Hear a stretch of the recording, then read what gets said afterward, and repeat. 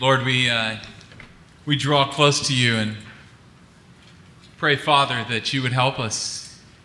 Because in even drawing close, sometimes it's hard, Father, to awaken our hearts and our souls and our minds into your presence here, Lord. And so we pray that you would draw close to us. Father, you'd come and find us this morning, and that, Lord, you would take what's about to be spoken and that you'd make it personal. That, Lord, you'd give us the courage to really lean in and to receive what you have for us today. And that, Lord, you would take away the distractions of musicians and building and even Joel. And that, Lord, you would give us clarity to see you in the midst of all of this. And to hear the words that you have for us and also for us as a community. So lead us in this, Lord. We need you. In Christ's name, amen. Morning. It's really good to be with you this morning. I have just finished, this week I worked, but I've spent 2 weeks in my native land in Michigan. And yes, I've decided to be a complete fan of the Michigan Wolverines football team this fall. And I do believe that Big Ten football is better than SEC football. That's that. Yeah, you need to pray for me is right.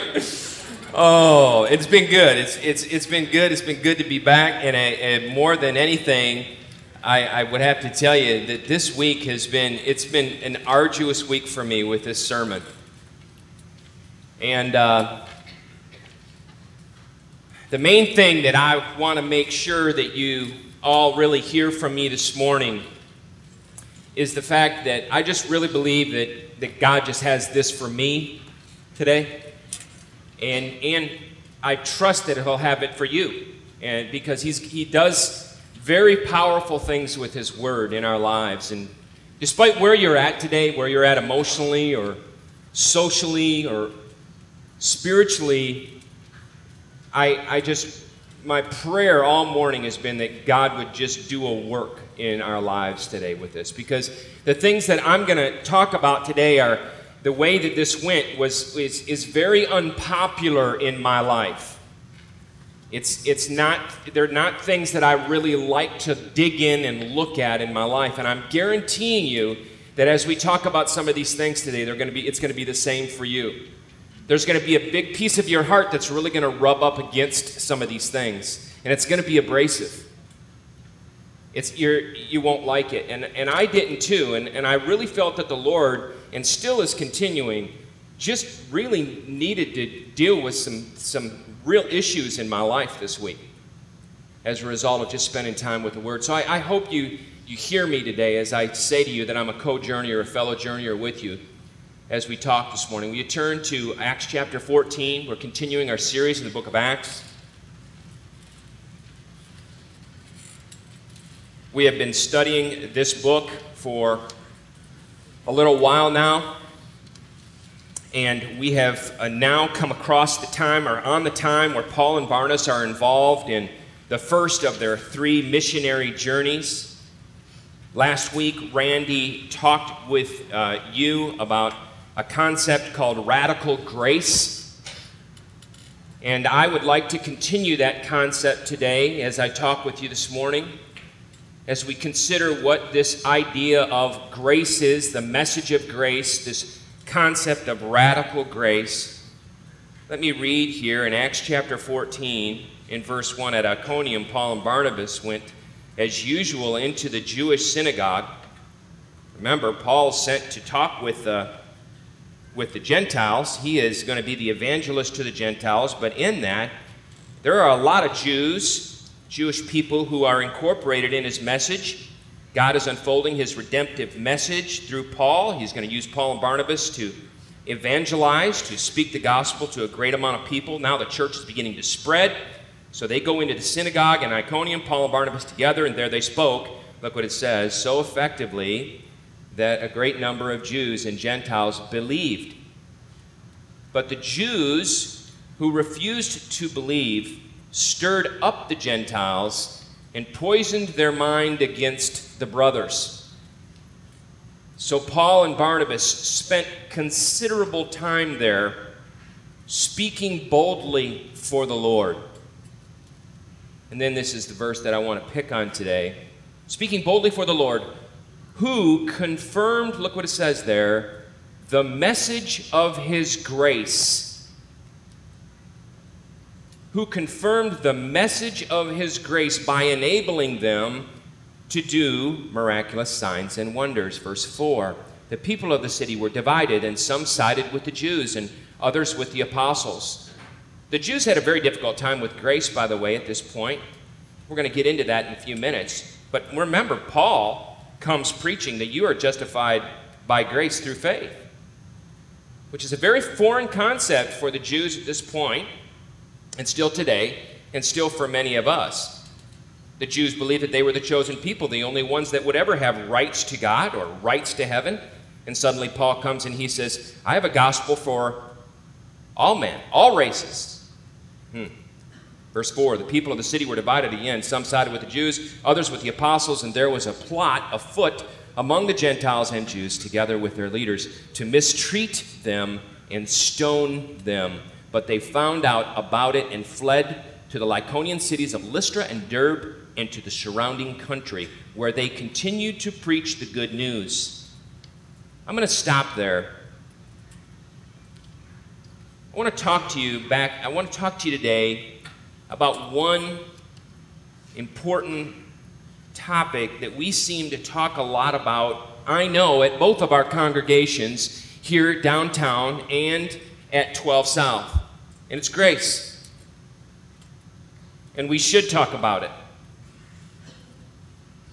But as I was thinking about this last week, I want you to consider something with me. Listen, ultimately, when you stop and think about grace, our view of grace is really rooted in our understanding of sin. Let me say that again. Ultimately, our view of grace is really rooted in our understanding of sin. It was in the 11th century that the religious scholar Anselm did a masterful treatment of the work of Christ. And he warned those who thought God would overlook their shortcomings if they just tried their best. And here's what his warning was. You have not yet considered how great your sin is.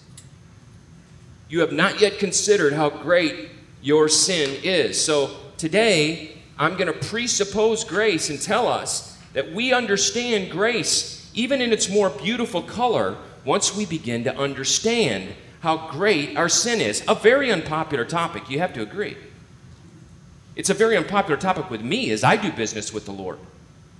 It hurts, it's painful, it's something I don't want to tell you about, it's something I don't even want to audibilize.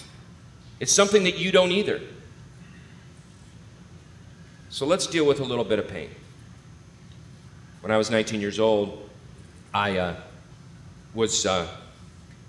worked for a police department in Pontiac, Michigan as a police cadet. A police officer in training. I didn't get to carry a gun, but I got to wear the uniform. Light blue, dark pants, shiny shoes that I shined all the time because I wanted to be this good man, good policeman. And I got a chance, I had the opportunity to go and ride in the police car on these calls. You know, that was part of the training. I got to do the radio, you know, the dispatch radio, you know, 10-4 thing.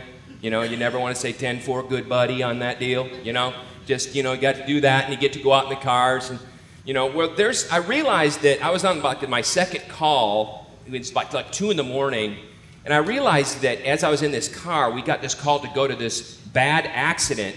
I realized that I had no idea what I was in for. 2 guys in the front, me in the back, we go pulling up on this accident, and it's this car that's down into a ditch, and this back end of the car is coming out, and there's flames coming out of the car, of the front. And I get out of the car, out of the police car, and my heart drops down into my stomach because I realize that this is actually happening to me in my life right now. Like now, this is going on. And so the two police officers rush to this car, and I didn't want to do that. And as they rush to the car, they lean into the car, and I say this from about 50 feet away from the car. I said, "How bad is it? How bad is it?" And that day, it happened to be real bad. It was, two people had actually died in that accident. When you look at the scriptures, when you go and actually peek over the edge of what the scriptures have to say about us, follow now, it's a complete and utter car wreck as it deals with sin. Do you follow?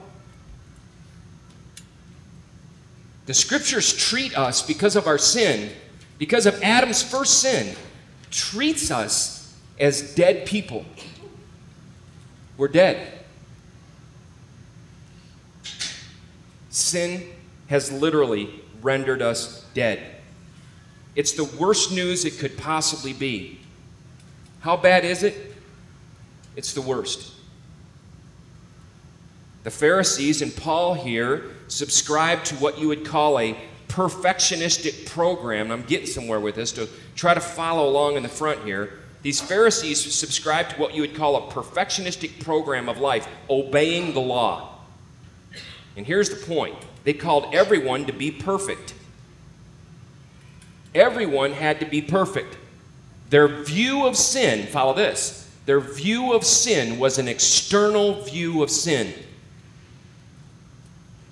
They saw sin as actions, kind of external realities, rather than attitudes basic to fallen human nature because of Adam, which is internal. So they talk about actions versus an internal condition. They like to talk about the actions versus what happened to us at the fall. In the AA meeting, the man comes into the meeting and he stands up before everybody and he says, "Hi, I'm John. I'm an alcoholic." He's speaking about his condition. He doesn't say, "Hi, I'm John. I drink. I have drinking problems." He has drinking problems because he believes something about his condition. The Bible speaks about this. See, if sin is considered in actions, all one really has to do as far as actions are concerned is to, well, be holy. You stop this and you start that. And many of us have kind of this view of sin today. We kind of have the Pharisees' view of sin. We start this and stop that. In order to be holy, we do this or we don't do that. If you have a problem with lust, it's because you're watching bad movies. It's because you're reading bad magazines. It's because you are looking at bad sites on the internet. So what should you do? You should handle that sin by not doing that. Somebody comes along to you and says, "Stop doing that." What they don't talk to you about is, how come we can't stop doing that? Do you follow?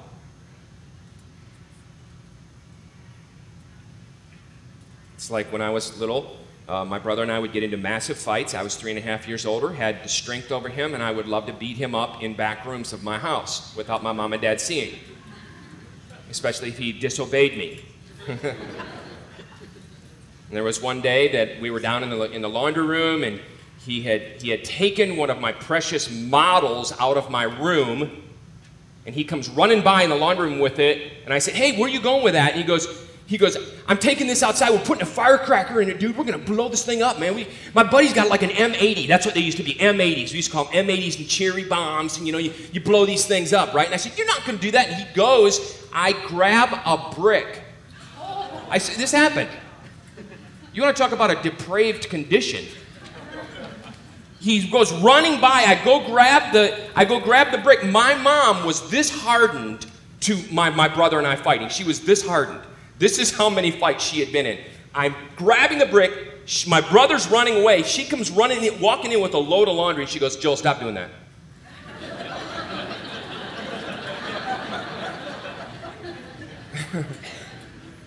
Now, later, my dad dealt with my condition.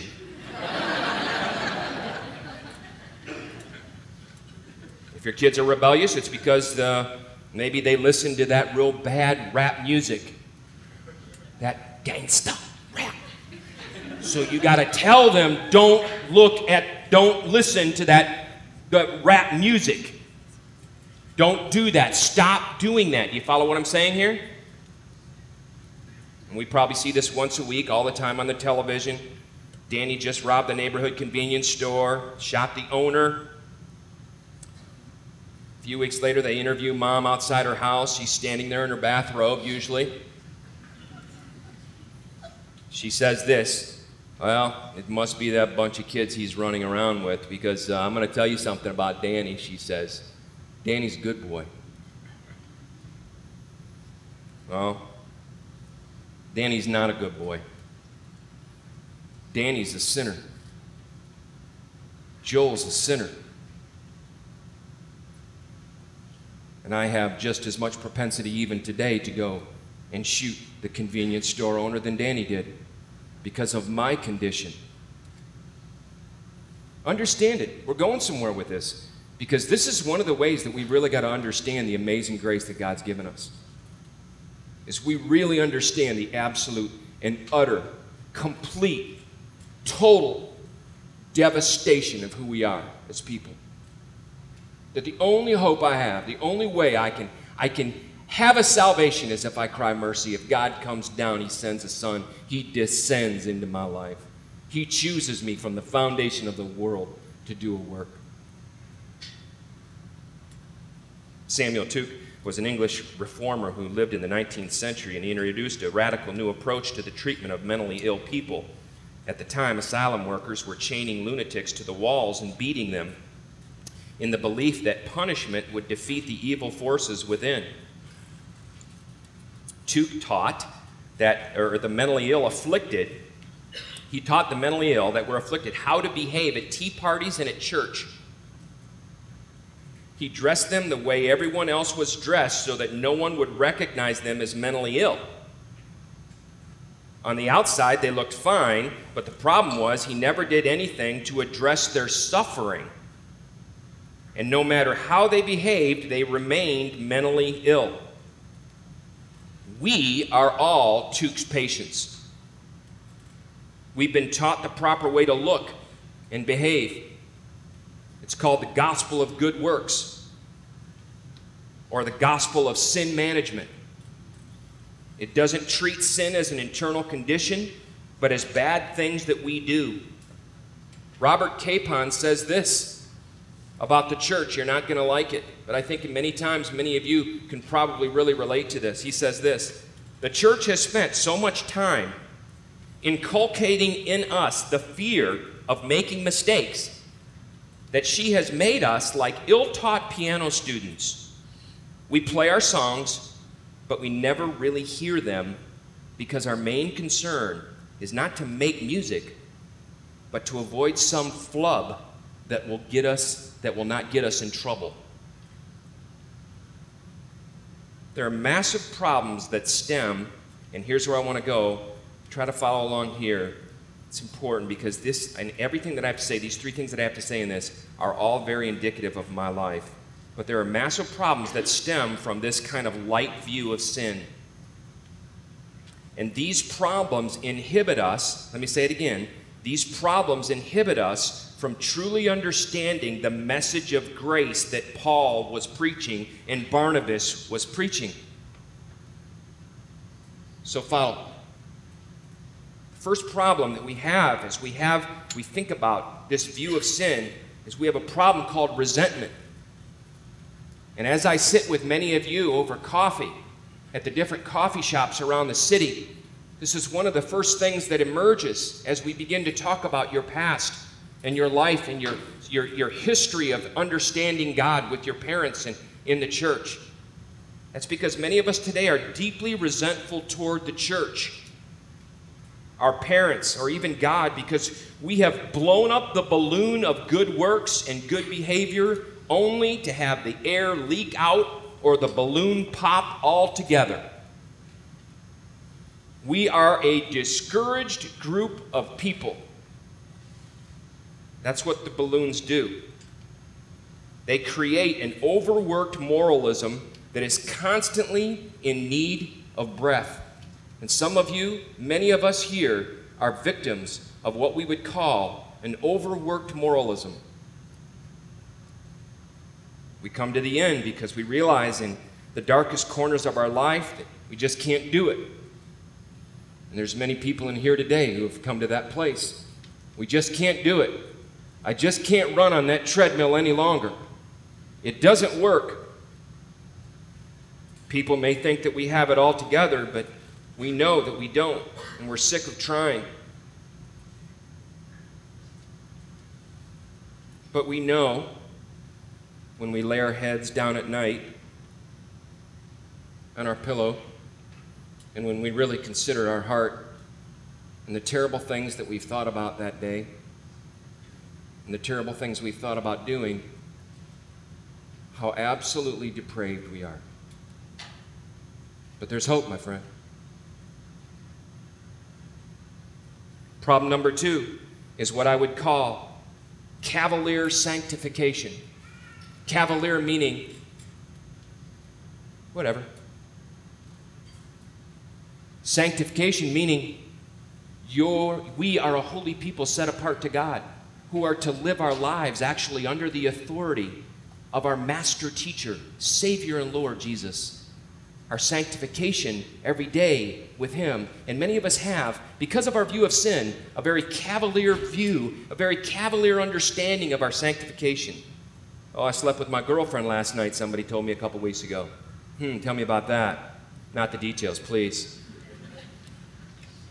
Well, it's no big deal, man. God forgives, right? That's called a view.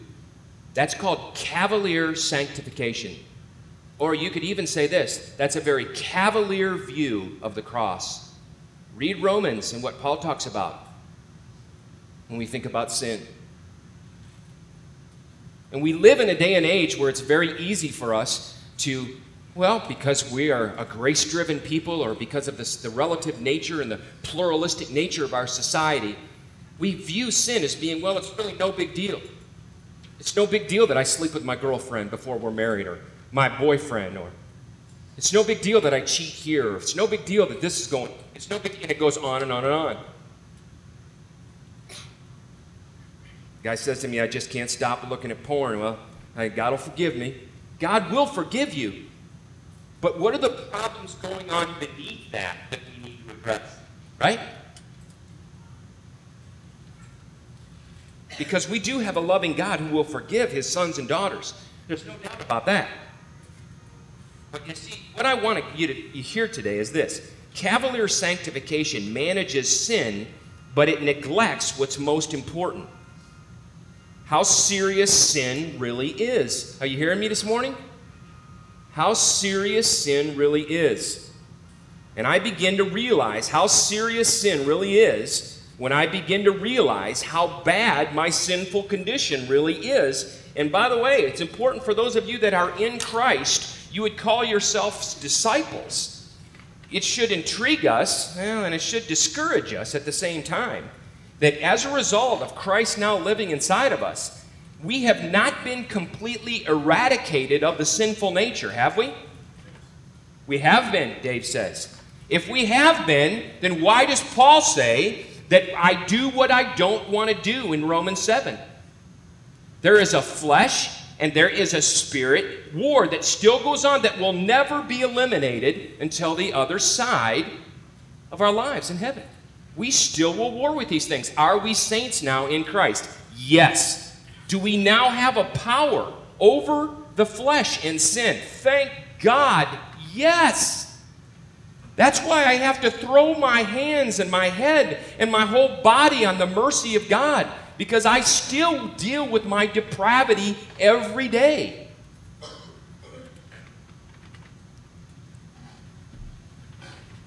But as we think about this idea of cavalier sanctification. I want you to really think about this for a minute, because it'll help you greatly in all avenues of your sanctification when you begin to realize your great propensity to still sin even though you're in Christ. The brother comes to me. He looks at me and he says, "It's okay. I can go to my girlfriend's dorm room and study economics." Bro, are you serious? No, really, come on, man. You can go to your girlfriend's dorm room, who you want to tear her clothes off as soon as you get in there, and you can study economics? I'm a believer. I'm a Christian. I'm a saint. I have the armor of God. Praise God, you do. That's right. Jesus says, "Be as wise as serpents and as innocent as doves." You're not being a serpent at this point. Think about it. Think about what's going on. See, what would be great is for that brother to look at me and he would be able to say, "Guess what?" And this is what the reformers said. You know what the reformers actually said? They said, "You're a saint when you actually realize how much of a great propensity to sin you really have." And that's what that brother needs to realize. That's what you, sister, need to realize. I can't walk into that situation. I can't go down to the bar. I'm an alcoholic. I'm a saint sinner. I can't do that.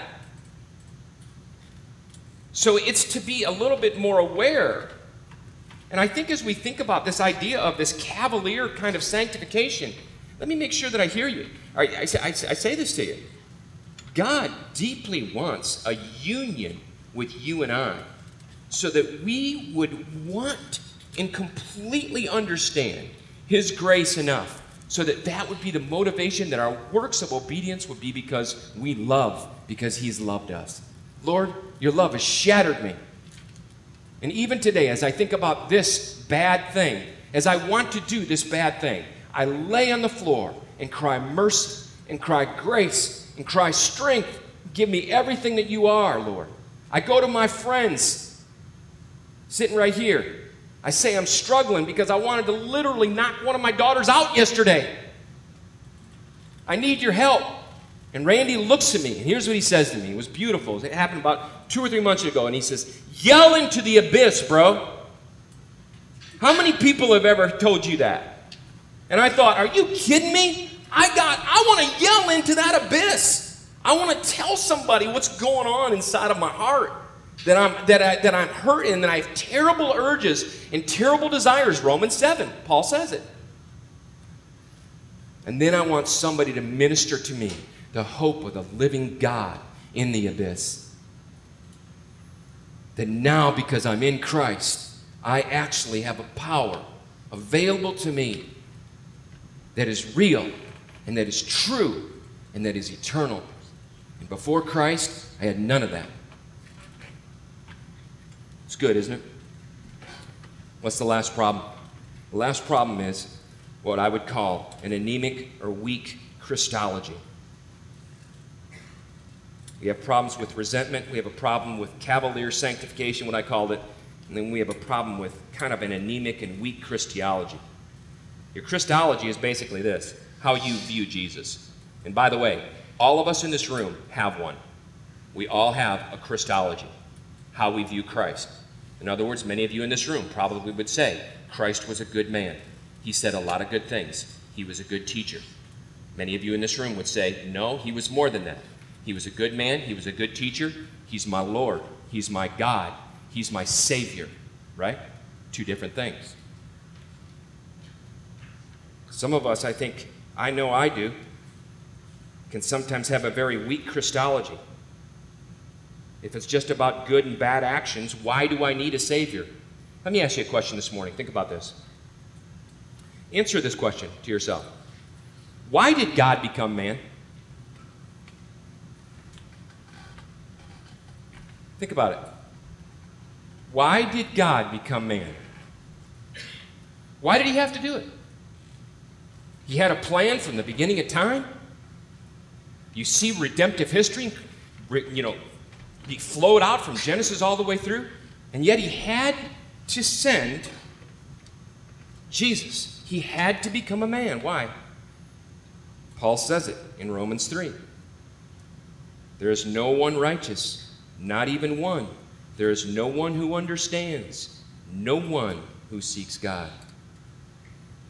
So God had to come because we would have never showed up at the party because of our sin.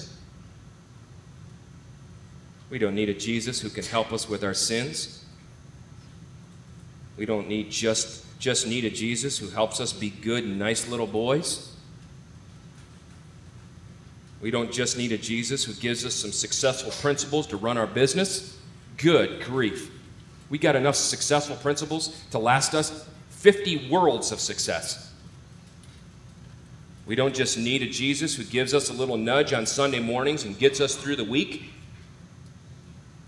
We need a descending Jesus who came down into the absolute car wreck of our lives and literally breathes his life into our mortal bodies. And I need that every day because I have a great tendency to wreck the car.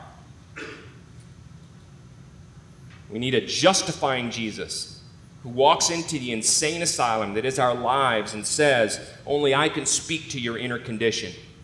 The absolute insanity that is your sin, I speak to it. And Paul spoke to it there back in Romans 13 when he says, through him, everyone who believes is justified from everything you could not be justified from by the law of Moses. I need that justifier Jesus. I need to stand before my God, but I can't stand before him unless I have my righteousness, Jesus.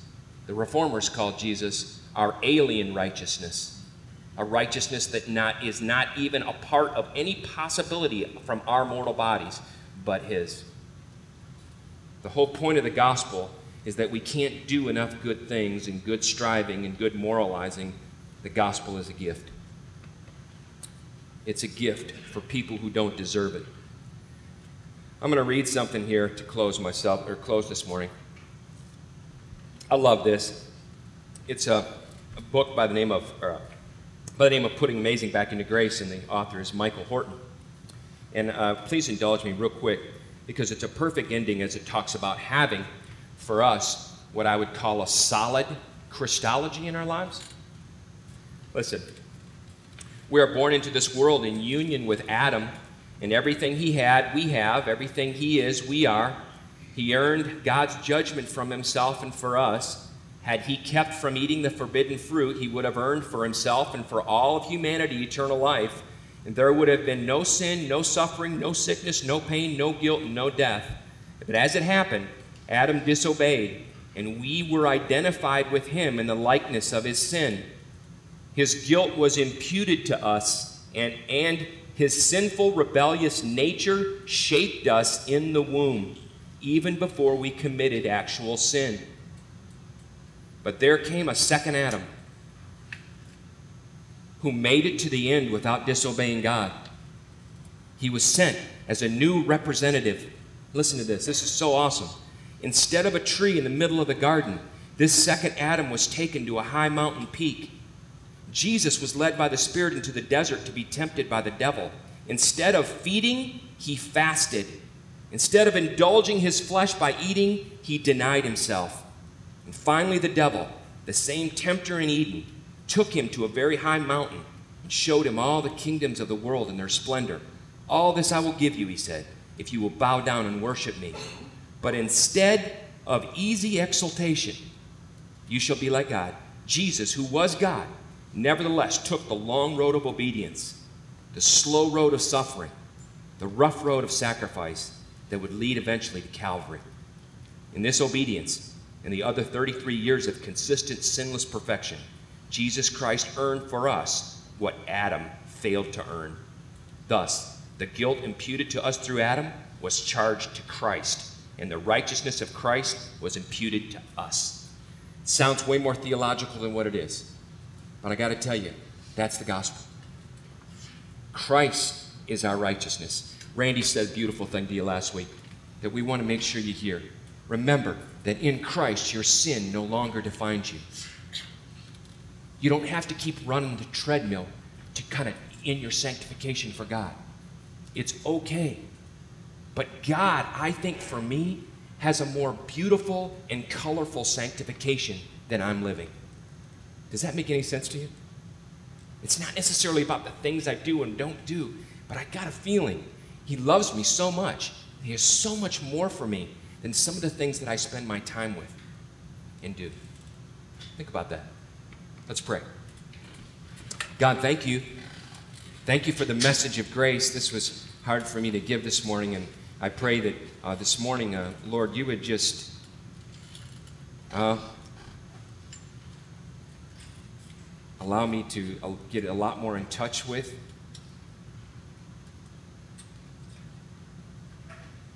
you. Lord, I pray that we would be a people who even see our tendency to wander, and that we would lay ourselves out before you and cry mercy. That you would be our strength, that you would be our song, that our lives would be more than just these things, these good and bad things that we do. So much more.